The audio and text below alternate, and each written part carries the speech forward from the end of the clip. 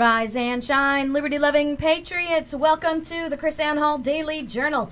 Chris Ann Hall here, KRISANNEHALL.com, where we are liberty over security, principle over party, and truth over your favorite personality.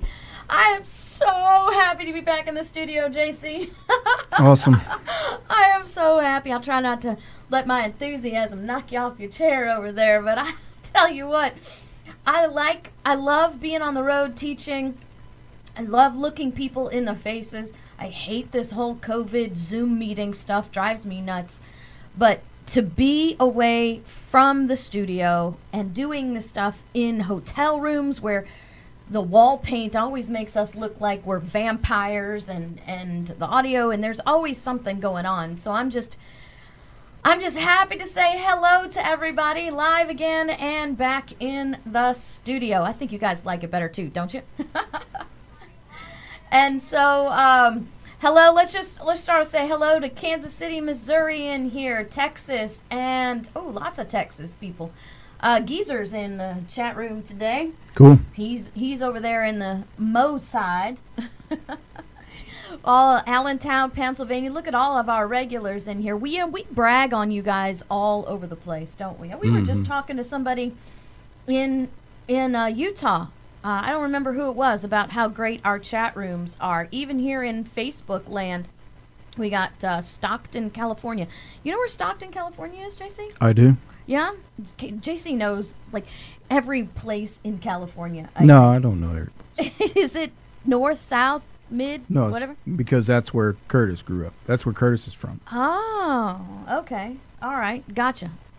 Okay, so that's why you know. But we got lots of people. Got Las Vegas here today. We had a great time in Vegas. Boom, and your ad. And there is your obligatory ad. Who is that? Stacey Abrams, pitching for the DNC. Pitching for the DNC. The Senate. Yep. Okay.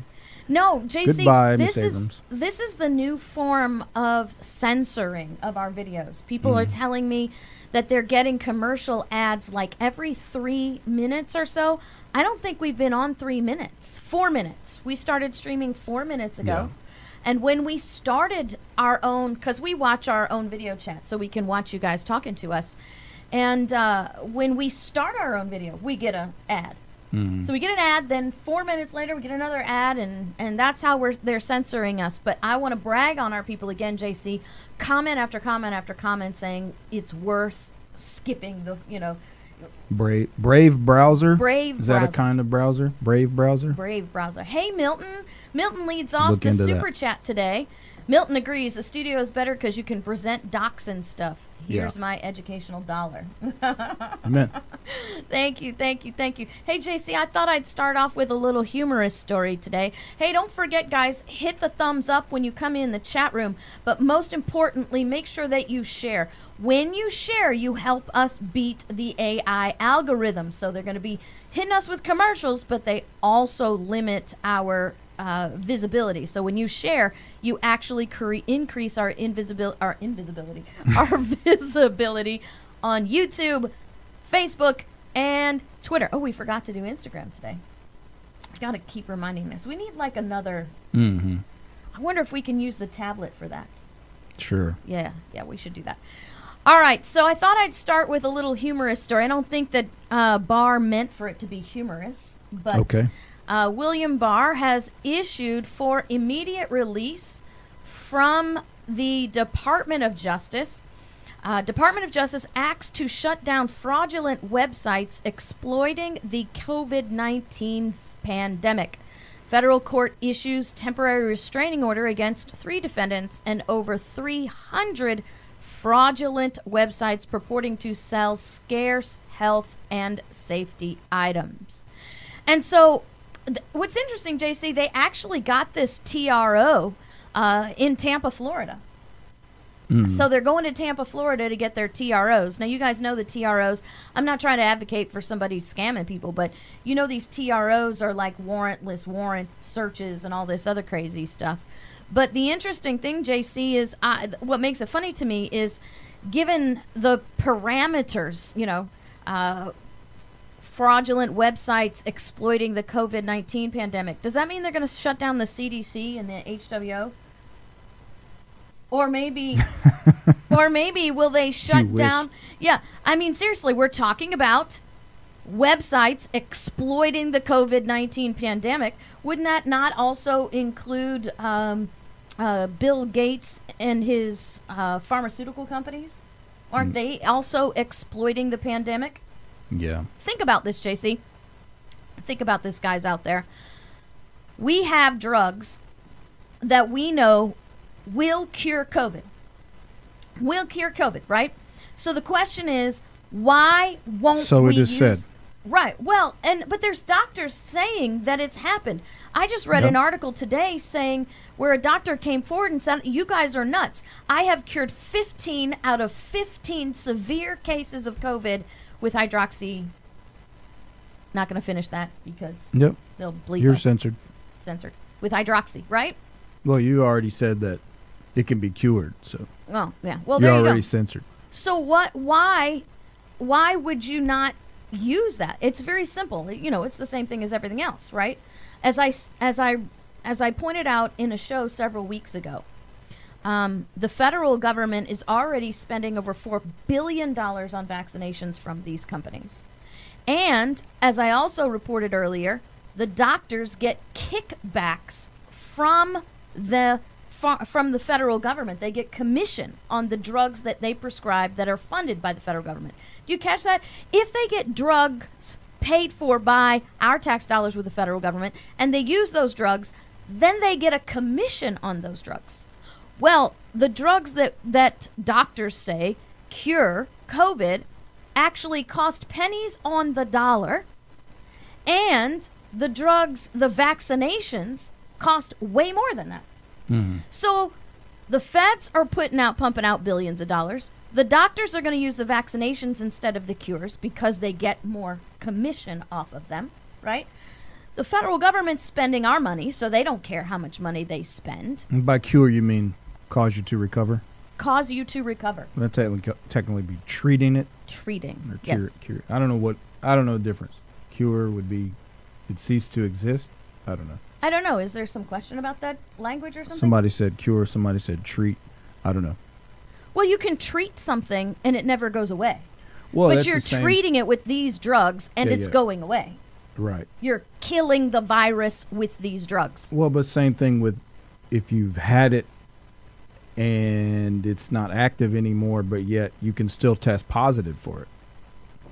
Right. Well, but the testing of positive, the positive test results actually come not only for like the current dead pieces. Yeah, the dead what they call shedding. Shedding the virus, right? Mm-hmm. I know this because those of you who follow what we do, I mean, this is not the only thing that we do. And teaching and writing and all that is not the only thing that I do either. I am actually involved in 2 legal cases here in Florida that have to do with the unconstitutional mask mandates. And we had a hearing today. And at the hearing, we had 2 doctors who came and testified as to the effects of COVID, the effects of masks on patients, short-term and long-term. And we also had a doctor from the American Surgeons and Physicians Association in Arizona who appeared as an expert as well. I mean, she's been their chief public health doctor, not just simply for the organization, but for the hospital that she works with in the state and all of this other stuff for like 30 years, right?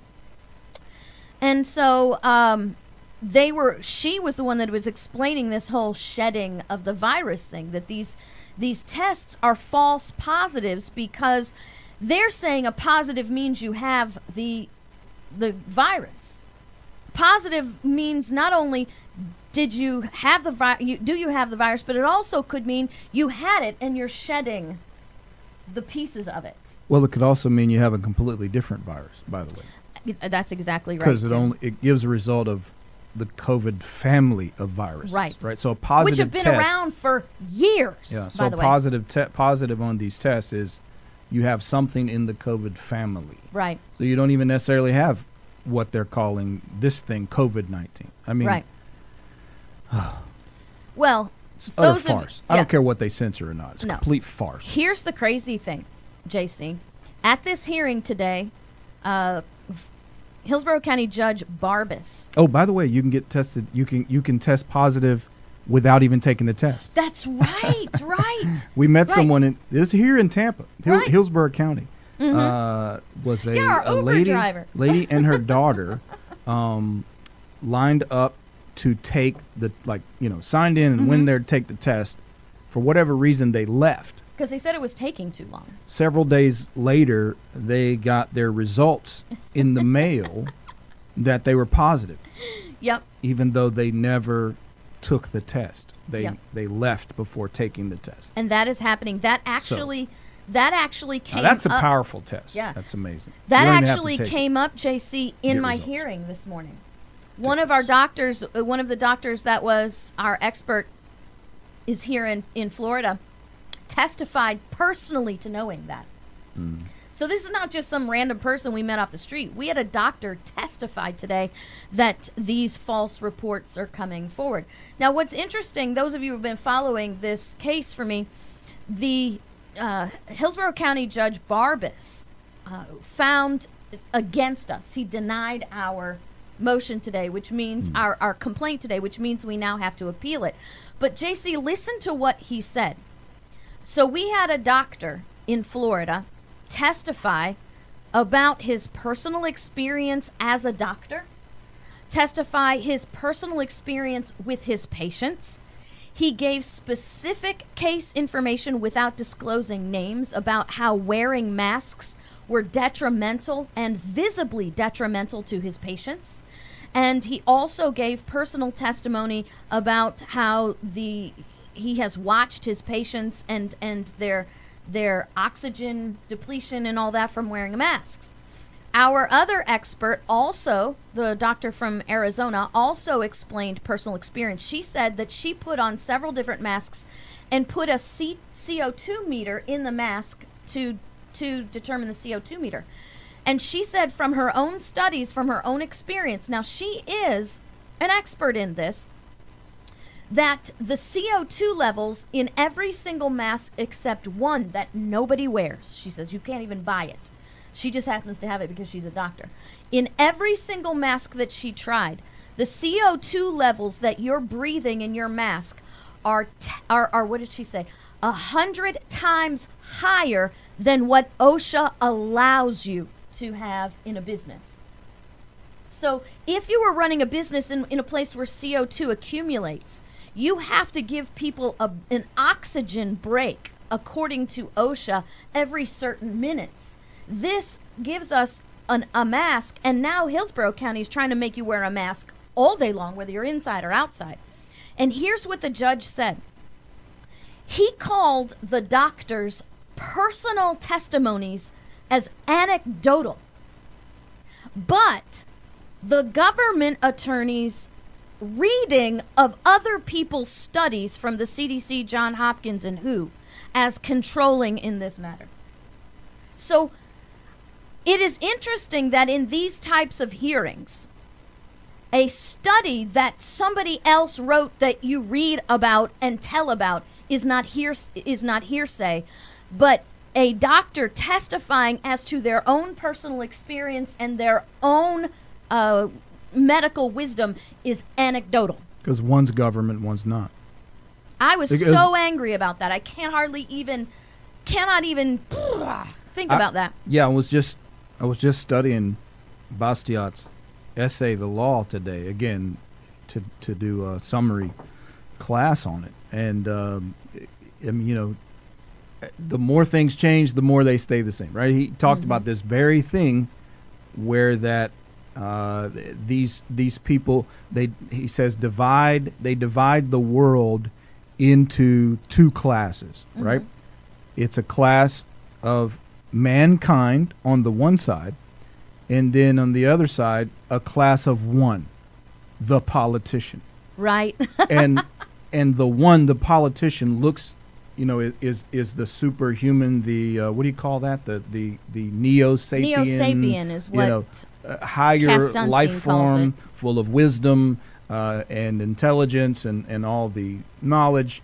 and basically they look at the rest of society as completely incapable. They have to be the ones to direct and guide and lead. And so the cult of the expert, I forget who the other philosopher that looked at some of those guys at the turn of the century, talked about the cult of the expert. Right. You know, because it's that the politician and then who they lower the scepter to is the ones to listen to because of their unbelievable, immeasurable arrogance and condescending view of the rest of humanity that's not in their class. That's not a politician. Our friend Patrick Wood also talks about that in Technocracy as the cult of the expert, as an issue, as that issue as well. And it's that core thing that I think goes back to Bastiat talking about that. Just almost maniacal arrogance of government agents and politicians, and just the complete, utter, I don't even know what you call it, devaluing of other human beings not in that class. Well, but it is the disruption and destruction of the republic, because the republic is built. Its foundation is built upon the ability of the general public to have influence over their representatives. When you have this cult of personality, you don't get that anymore. It's done. And that's what we're seeing all over the counties, you know. What's interesting is that the Judge Barbas in this case, found against us in just the most cursory ways, completely ignoring our constitutional argument at all.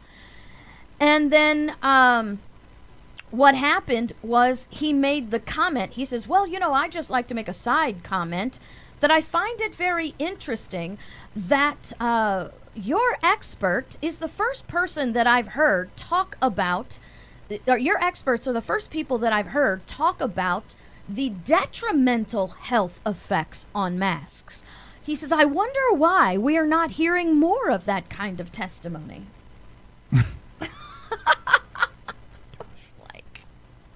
Say, Judge, have you ever heard of the term echo chamber? I know, right? Right? And I don't know. Find the door to it and walk out of it. I get it. You may hear something else. I get it. The good news is there is a silver lining to all of this. By finding that the order is valid, he is also finding that the orders, and he found specifically on the exemptions that were available that the order was valid. That means, according to Hillsborough County, Florida, if you live in Hillsborough County, Florida, or you work in Hillsborough County, Florida, or you do business in Hillsborough County, Florida, it is, even according to an upheld court opinion, it is against the law for a business to deny you admittance because you cannot wear a mask. It is also against the law in Hillsborough County for a business to ask you for proof of your medical condition. The order says that they cannot deny you admittance or service because you're not wearing a mask, and they cannot ask you for proof of your medical condition. Penalties for them doing that to you in Hillsborough County are a civil fine by code enforcement of $150, or criminal penalties by the Hillsborough County Sheriff's Department of $500 fine per incident and a 60 days in the county jail. So there you have it in Hillsborough County. If you are told you cannot enter without a mask, you should call the Hillsborough County Sheriff's Department immediately and make sure that they're enforcing the county's order, because if they're going to enforce it to make you wear a mask, then they must do equal application under the law and enforce it that doesn't enforce the provision that says you don't have to wear a mask. See how, what a tangled web we weave when first we decide to deceive. Yeah. Good news is, JC, according to Reason... Keeping my powder dry. Yeah. According to Reason, which I love Reason, Americans are growing less and less willing to beg for permission to make a living. I love this article. So, officials claim doing business is a revocable privilege, but many Americans see it as a right that they will exercise with or without licenses and permits. JC, this is my happy moment. because I've been teaching since the very beginning, almost 10 years now, about the evils of government licensing. And now that governments are refusing to let people keep their businesses open, people are like, who cares? We got this guy, Chris Pallone, co-owner of Fort Worth Bar, said that is one of more than 800 establishments that are going to stay open in defiance of Texas closure orders. He says our businesses are doomed. We have nothing to lose. We either fight this thing or we can starve ourselves out. Yep. So that's the good news. When you push people too far, they're going to say no more. What I found interesting is there's a link in here, an open letter from the Texas Alcoholic Beverage Commission. I wonder if anybody has ever taught the commissioner of the TAB a little history lesson on what happened the last time we tried prohibition. Because you would think that they would figure out this does not work out well, right? Historically, in America, forcing bars to shut down is not going to work. So what I want to do is shift over now to this letter from the Texas Alcohol Beverage Commission. By the way, this topic's also in Bastiat's The Law. Yeah, absolutely. Bastiat covers all of this stuff, especially when it comes to business. Just about everything you talk about every day is covered if in it touches Bastiat. the economy or the law in any way whatsoever. Well, I mean, it's where we are. Yeah. It's unbelievable. Well, and it's just, which is, by the way, why everybody should read it. Every child should have to study it in school to understand this is where we are. Honestly, our republic, our system of laws, the entire system, it has been so perverted and corrupted. We are so far removed from what the Constitution intended to protect and establish. It is beyond description, really. Larry Rogers with the super chat. JC, check that out. Thank you so much for the grant chat. For about an hour today, when you typed in Antifa.com, it redirected you to JoeBiden.com. That's funny. That's awesome. That is super, super awesome. Yeah, so at Liberty First University, if you're a student at LibertyFirstUniversity.com, you know that I have assigned Bastiat the Law several times in the classes, just because, like you said, everything bumps into that. Now, let me go up here and let you guys see this letter from the Texas Alcohol and Beverage Commission, because this is amazing. These politicians, JC, what did you call this? The arrogance or something? This crazy? Yeah. He says, this August marks my 3rd anniversary as executive director of the Texas Alcoholic Beverage Commission. What am I supposed to throw him a party or something? Give him a Medal of Honor? So what, you nitwit? You have a job. I have a job. I've had a job for 11 years doing the same thing. Somebody going to throw me a party? Right? So he says, when I arrived, there were a number of challenges to address, particularly agency's relationship with the alcohol beverage industry. Good. There ought to be an animosity between a regulatory agency and business owners. Because if you guys are getting along, then something is totally wrong. Remember, Thomas Jefferson said that I would rather have the tumult of liberty than the peace of servitude. If you are living in peace with regulatory agencies like this, then you are in servitude, right? So he says, 3 years later, I'm proud to say that the TABC has made remarkable progress towards the goal of making everybody happy. All right? COVID-19 hit and our worlds were turned upside down. Businesses were forced to change their operations and many had to shut down. Since then, Texas has gone through various phases of openings, reopenings, and closures, right? That's open and close and open and close. He says public health restrictions have changed during this pandemic. Yeah, because you guys are all dumb. And blah, blah, blah, blah, blah. I want to skip down here to the bottom where you can read this. He says, while progress has been made, many challenges remain. The biggest challenge I see lies with industry members who choose to operate in violation of the governor's executive order. Recently, we've had spoken with our business owners who tell us they don't intend to follow orders. On that note, he says, and I want you guys to listen very, very closely. On that note, he says, I want to remind every member of this industry, it is a privilege to be in the alcohol beverage business in Texas. And there you have it. You are privileged to be able to make a living for your family in the state of Texas, according to the nincompoop who wrote this, and his name is A. Bentley Nettles. And I'm guessing it's a he. I don't know. Maybe that's misogynistic of me, but I'm guessing it's a he.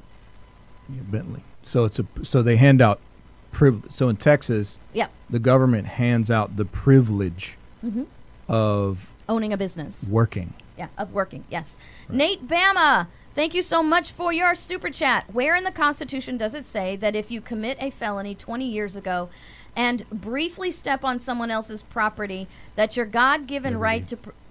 briefly step on someone else's liberty, that your God-given right to protect yourself is taken away for your entire life? Yeah. Guess what, Nate? If time allows us, we're going to actually answer that question today. Yeah. We've done shows on that. Yeah.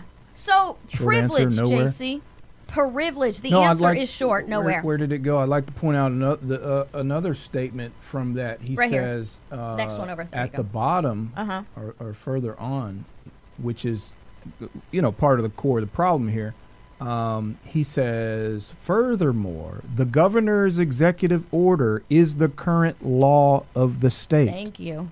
No, that violates the Texas Constitution. Yes, it does. Are you suggesting that the legislature took the governor's executive order and then they passed a law using that same language? Because I don't think that happened. Did not happen. So he's basically saying the governor has the power to legislate, which JC, is a violation of the Texas Constitution. Go ahead and put that up there so that people can see it.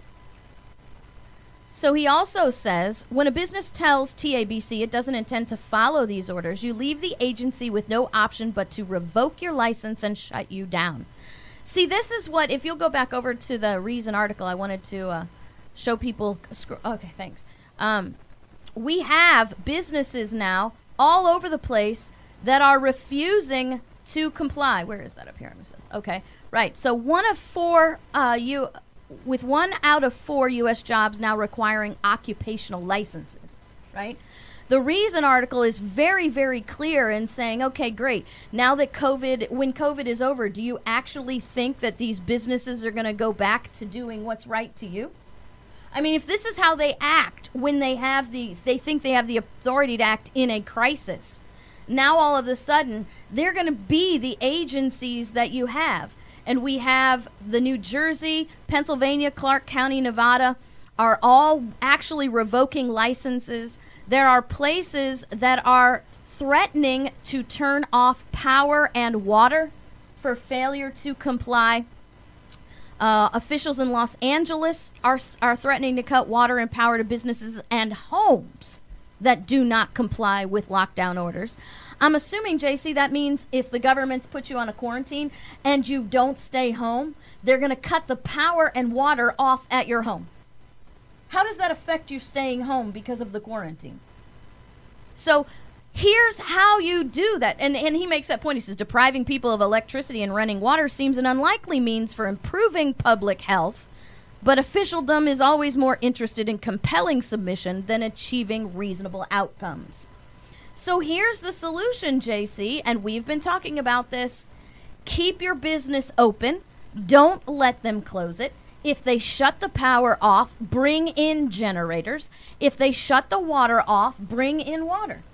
This is a stand that we're going to have to take, or we're forever going to have to live with the fact that the government believes we have a privilege to work. What kind of government is that says you are privileged to work? An unjust government.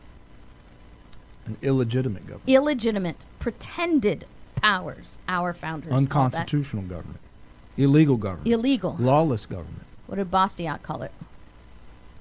Lawless. Well, it's legalized plunder. Legalized plunder. They're stealing your business. And where he talks about the negative negative law, right? The negative concept of law or the positive concept of law. So Bastiat says law is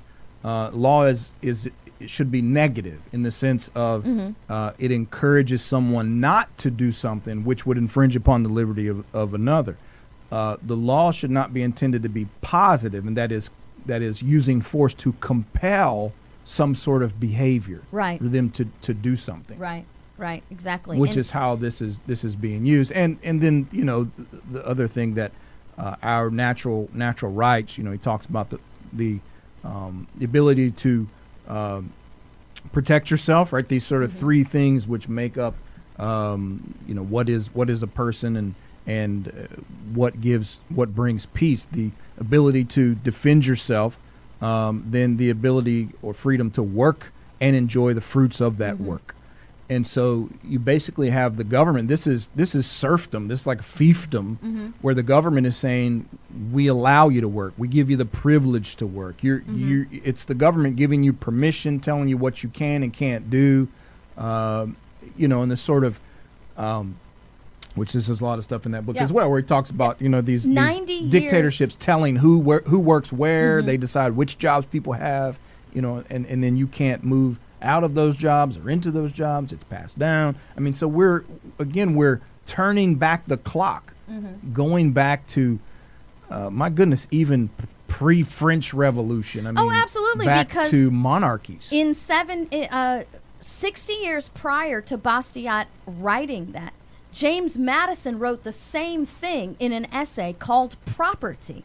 And I know that Bastiat read our founders' writings. Yeah, I mean, he mentions it in his writings. So you have 60 years prior to Bastiat writing that, you have James Madison explaining to Congress that our Constitution was established to protect property, not to regulate it. Madison even says in his essay Property, he talks about government regulatory powers. He says specifically, it is not a just government who can tell a clothes maker that he can't make his buttons out of wool, but has to make them out of some other material made by another industry, depriving him of his right to his faculties and his property in order to service another. Yeah, neo-feudalism, great word. Yeah. That encapsulated right there. Right. Neo-feudalism. Neo-feudalism. It's unbelievable. It is. It's absolutely. Well, it's unbelievable knowing where we come from. Yeah. That's what's unbelievable. Hey, and I'm all for let's exhaust whatever political and legal solutions we have, because there's a line out there. Yeah, and I think this that's only really leads important. Inevitably to one place. This is really important. If they don't turn around or we don't stop them, this only leads one place. And that statement's very important, and I want to repeat it. We must exhaust every legal, peaceful measure possible. Our founders did that exact same thing. Do you know, JC? I don't know how many people they may know these historical facts, but they may not have connected those kind of dots. We were fighting on the battleground before July 2nd, 1776, July 4th, 1776. We were fighting on the battleground. Even at that moment, the very publishing of our Declaration of Independence was a satisfaction of British law. They had to publish their grievances against the king in order to comply with the legal requirements in Clause 61 of the Magna Carta. That way, the king and Parliament couldn't come back to them and say, you guys are just a bunch of seditionists. You're just creating a violent coup against our government. You just don't want to follow the law. So they followed the law till the very end, to remove that argument from the government that you're just a bunch of lawless people. Yeah. And that's why it's important for us to exhaust all these measures. Right. Because you know me, JC, everybody who's been around long enough around us knows I am not a litigious lawyer. I have probably, as hopeful I am about many things, I have very little faith in the justice system. But I realize that we must go through these legal measures in order to exhaust them, to prove that we have checked all the boxes and that we have complied in everything that we can comply with, and they have left us with no other choice. Amen. We need a great awakening in America. We need a great awakening in America. We need a great awakening in wisdom, in courage, and spiritual awakening in America. That's just absolutely the bottom line. Or it will come sooner or later. It will come. We just got to ask, do we want it to come the easy way or the hard way? And that's the bottom line. So I want to talk about these two executive orders that are on Trump's list of 4 executive orders. Because we've talked a lot about executive orders and the lawless nature of executive orders and the lawful purpose of executive orders. Remember, an executive order's lawful purpose is to issue directives from the President of the United States to the executive branch. An executive order that reaches outside of the executive branch and creates regulations, rules, or laws to be imposed on people or businesses outside the executive branch is an unlawful executive order. But one that stays within the boundaries of the executive branch can be, not always, but can be a lawful executive order. That's the only way you'll find an executive order that's lawful. Now, does that, when you say within the branch, would that be telling a branch how that they're going to apply the law that exists? Meaning, yes, the law's there, this is how you're going to carry it out. Yes, remember the purpose. Or not. Right, exactly. Because remember, one of the purposes of the executive branch is to ensure that the laws of the United States are properly executed. Right. So the president will tell the members of the executive branch how to execute a law. Okay. So the first one I want to look at is the memorandum on authorizing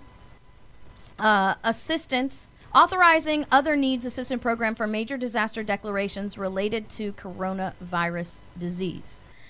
Now, what's interesting is this executive order is actually written to FEMA. Okay?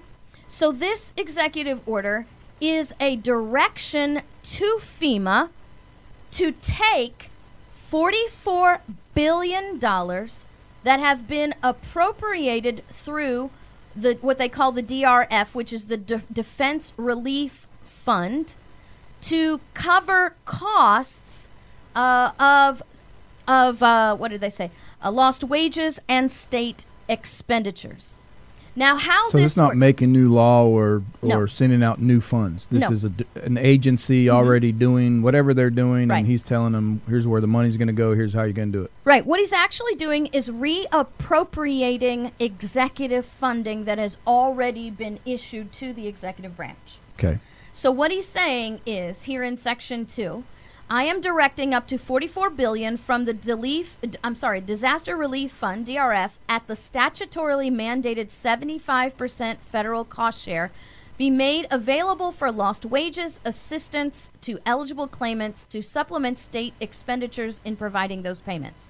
So what has to happen now is 25% of whatever is paid out has to come from the state level, right? That's the cost share. Okay. So whatever they give out, 75% of the cost share comes from that $44 billion. 25% has to come from the state level. And he's calling on the states to use the amounts. He says state allocation. He's calling on the states to use amounts allocated to them out of the coronavirus fund, the Coronavirus Relief Fund, which is the CRF, or other state funding to provide temporary enhanced financial support to those whose jobs and wages have been adversely affected by COVID-19. These funds, including those currently used to support state unemployment insurance programs, may be applied as the state's cost share with the federal DRF funds. So he's saying, look, you're already getting coronavirus stuff from the feds. You can use that to cover your 25%, so you don't have 25% coming out of your pockets, because we know the states are economically having issues because of all the businesses closed down. Okay.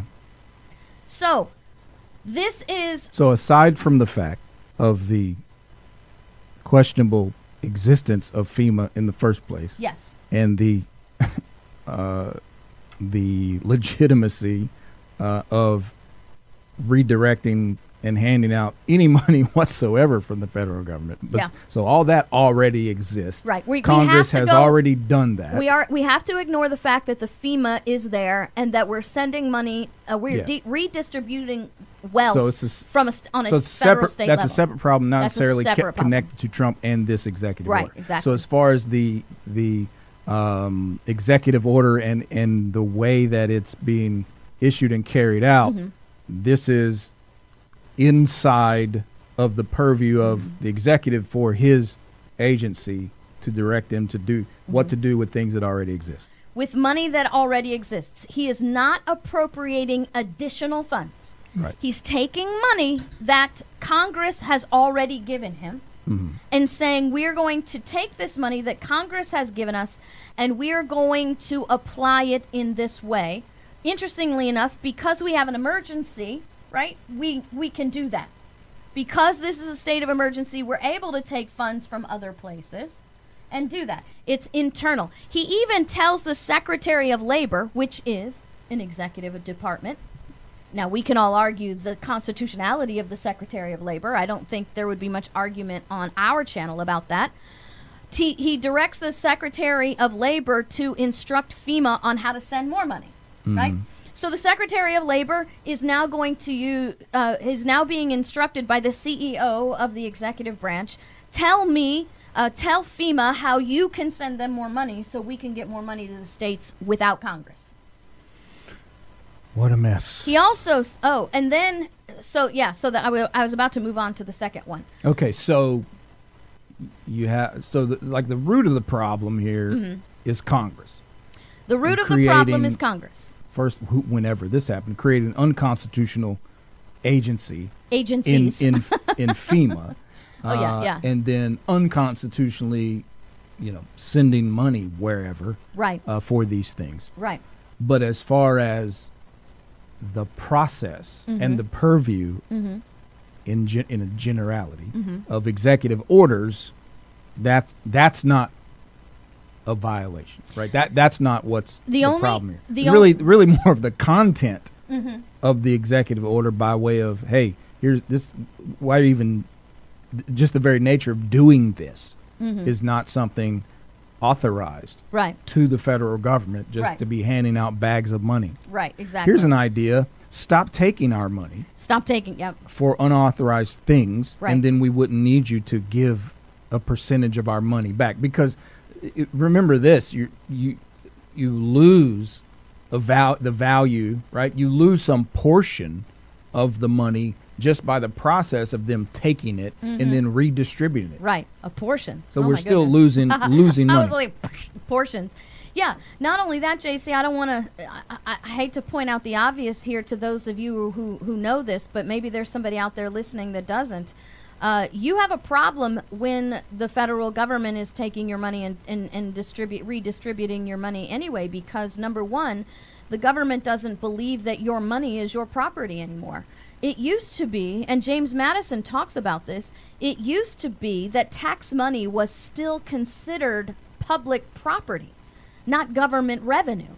So what you have now is this, not only do governments believe they own your businesses through licensing, we can give you the privilege or take that privilege away, the income that you make from that business is also the government's property, to which they will give and take away at their leisure.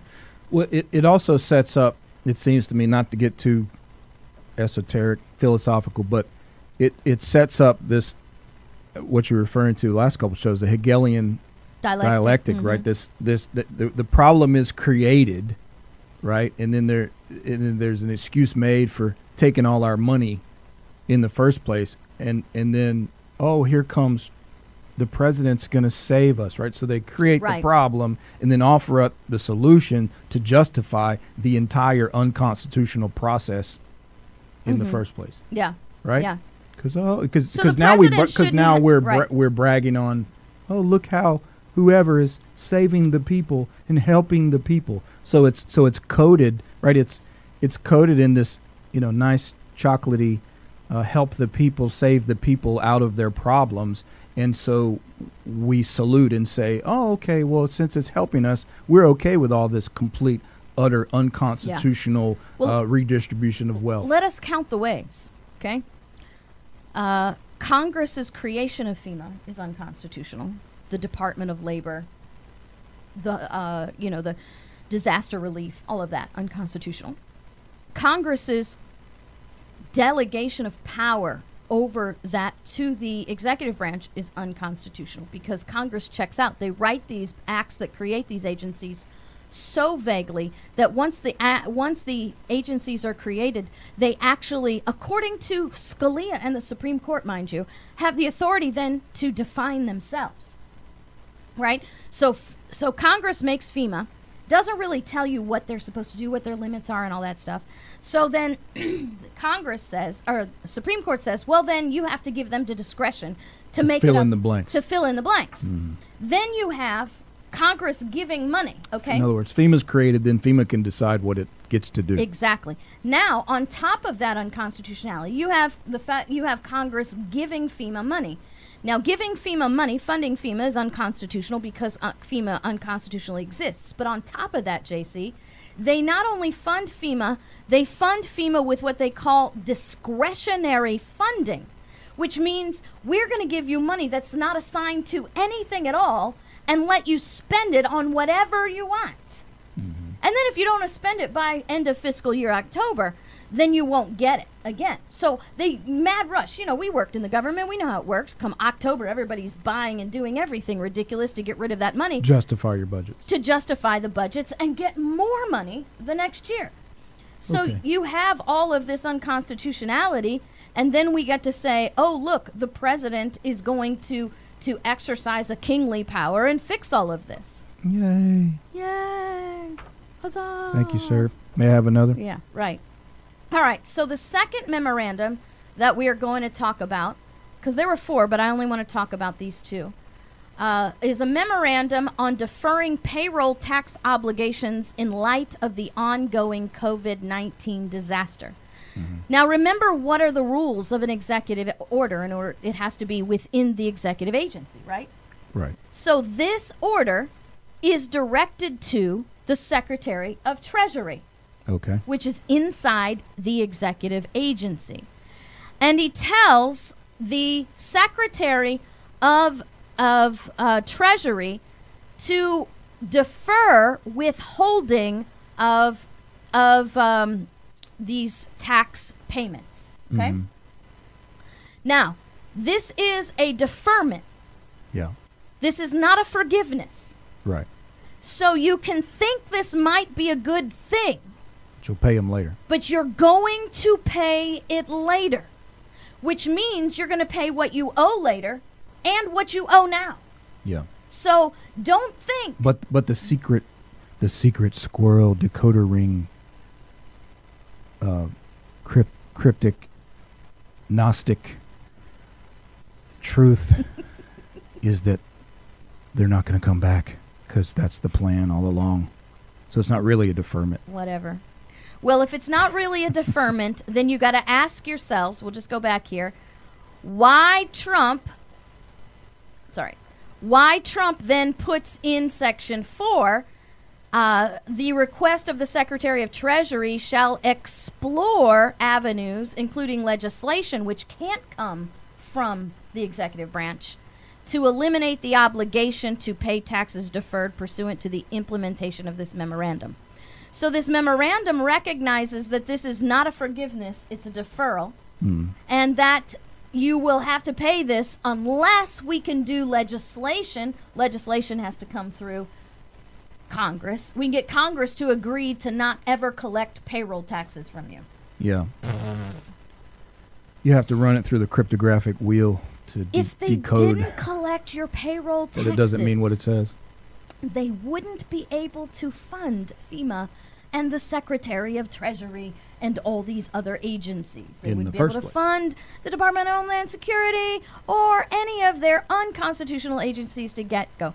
Plus, then, they couldn't run their pharma fascism and get kickbacks from the big pharmas and get their mansions, you know, the what is it, the McConnell 8 mansions and all that other crazy stuff, because they're not extorting money from you to fund their endeavors. So here's the thing that let's not forget that the burden is being created by the governments, particularly the state governments, in the first place. So you got to help all these people with their businesses and the people out of work. Why are they all out of work? Is because a lot of these government restrictions prohibiting businesses from opening, putting all these extra restrictions on businesses for the pandemic. And then you look at the so-called stimulus, and I don't see how this is any different.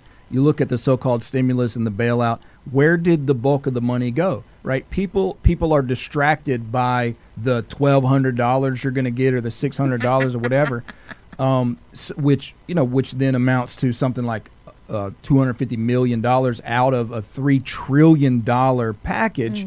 All of that went to the governments, meant to the agencies, That's the government right. agencies and the government organizations, right? So the same thing in the states, they're giving this stuff to the states. When we sat and listened to the Hillsborough County Emergency Propaganda Group, for instance, and they were talking about all the millions and millions and millions of dollars that they were getting from the federal government because of this COVID, it had nothing to do with the citizens. Right. They were talking about, this many million to that part of government, this many million to that part of government. So all of this money is going to expand government at every level. It is not. This is the crazy thing. We sit there. Oh, thank you, Mr. Trump. Thank you, President, for doing this for the people. This stuff is not going to the people. No, this money is going to massive expansion Hillsborough of County, the government at every level. Yep. Hillsborough County not only is getting all that money and not the businesses. Hillsborough County, Florida, as well as many other counties across America, as we've seen we saw in the Reason article, as we hear from everybody else, these governments are getting money. They're not giving that money to the businesses. They're actually shutting down the businesses. Tens of thousands of businesses across America will never open their doars again, period. Just another super chat from Nate Bama. Thank you, Nate Bama. He says, I'm not paying SHI _. Maybe that's a new form of cryptocurrency, but he's not paying He's not going to pay the SHI _. Yes, he's not paying it. Do we own SHI _? I do not have that in our portfolio. So I'm not paying it either. I'm not paying it either. So this is just insanity, JC. Absolute insanity. I'm looking at the other things that I have for today, and I think that we're out of time for them. We can just push them off to tomorrow with your permission. Yeah, that'll work. Don't forget, check out libertyfirstuniversity.com. Get signed up there. Going to be cranking out some new stuff. I'll be working on that this weekend, so looking forward to that. Don't forget to stop by the T-shirt shop at godgunsliberty.com. I have a T-shirt on today. Yeah, you do. I got my T-shirts. Got a lot of cool shirts there. You have this one. Yes. The Peaceful Non-Compliance T-shirt. I have that one too. Yep. That's what is that? That's the Mercy Otis Warren. Mercy Otis Warren shirt T-shirt that the ladies really like. Yep. I like the one. Where's the one? 77. I have that one too. 1776 reasons why liberty is essential. I really like that one. So go to God Guns Liberty and check that out. And by the way, we also have mugs that you can buy there as well. And it helps us keep doing what we're doing. It does help us keep doing it. You don't want to you don't feel comfortable giving us super chats because you don't want money to go to YouTube. Then go buy a T-shirt and a mug or sign up at LFU. Or sign up at libertyfirstuniversity.com. This is the T-shirt. Is that cool? The Peaceful Non-Compliance T-shirt. So thank you guys for joining us today. Remember, hit the thumbs up before you leave. Make sure that you also share if you haven't shared already. Help us beat that algorithm. How many times did you see an ad today? Leave it in the comments section. We're going to start counting the ads. Thank you so much, guys, for what you're doing. Thank you for all of your support and your love for us. And hello, Miss Miriam. Love you. Hey, Miss Miriam. We love you. Thank you, Milton. Says, great show today. Hey, share this with people because there's a lot of discussion going on about these executive orders, and that will help people understand what executive orders are all about. Right. So God bless you guys. We will see you tomorrow.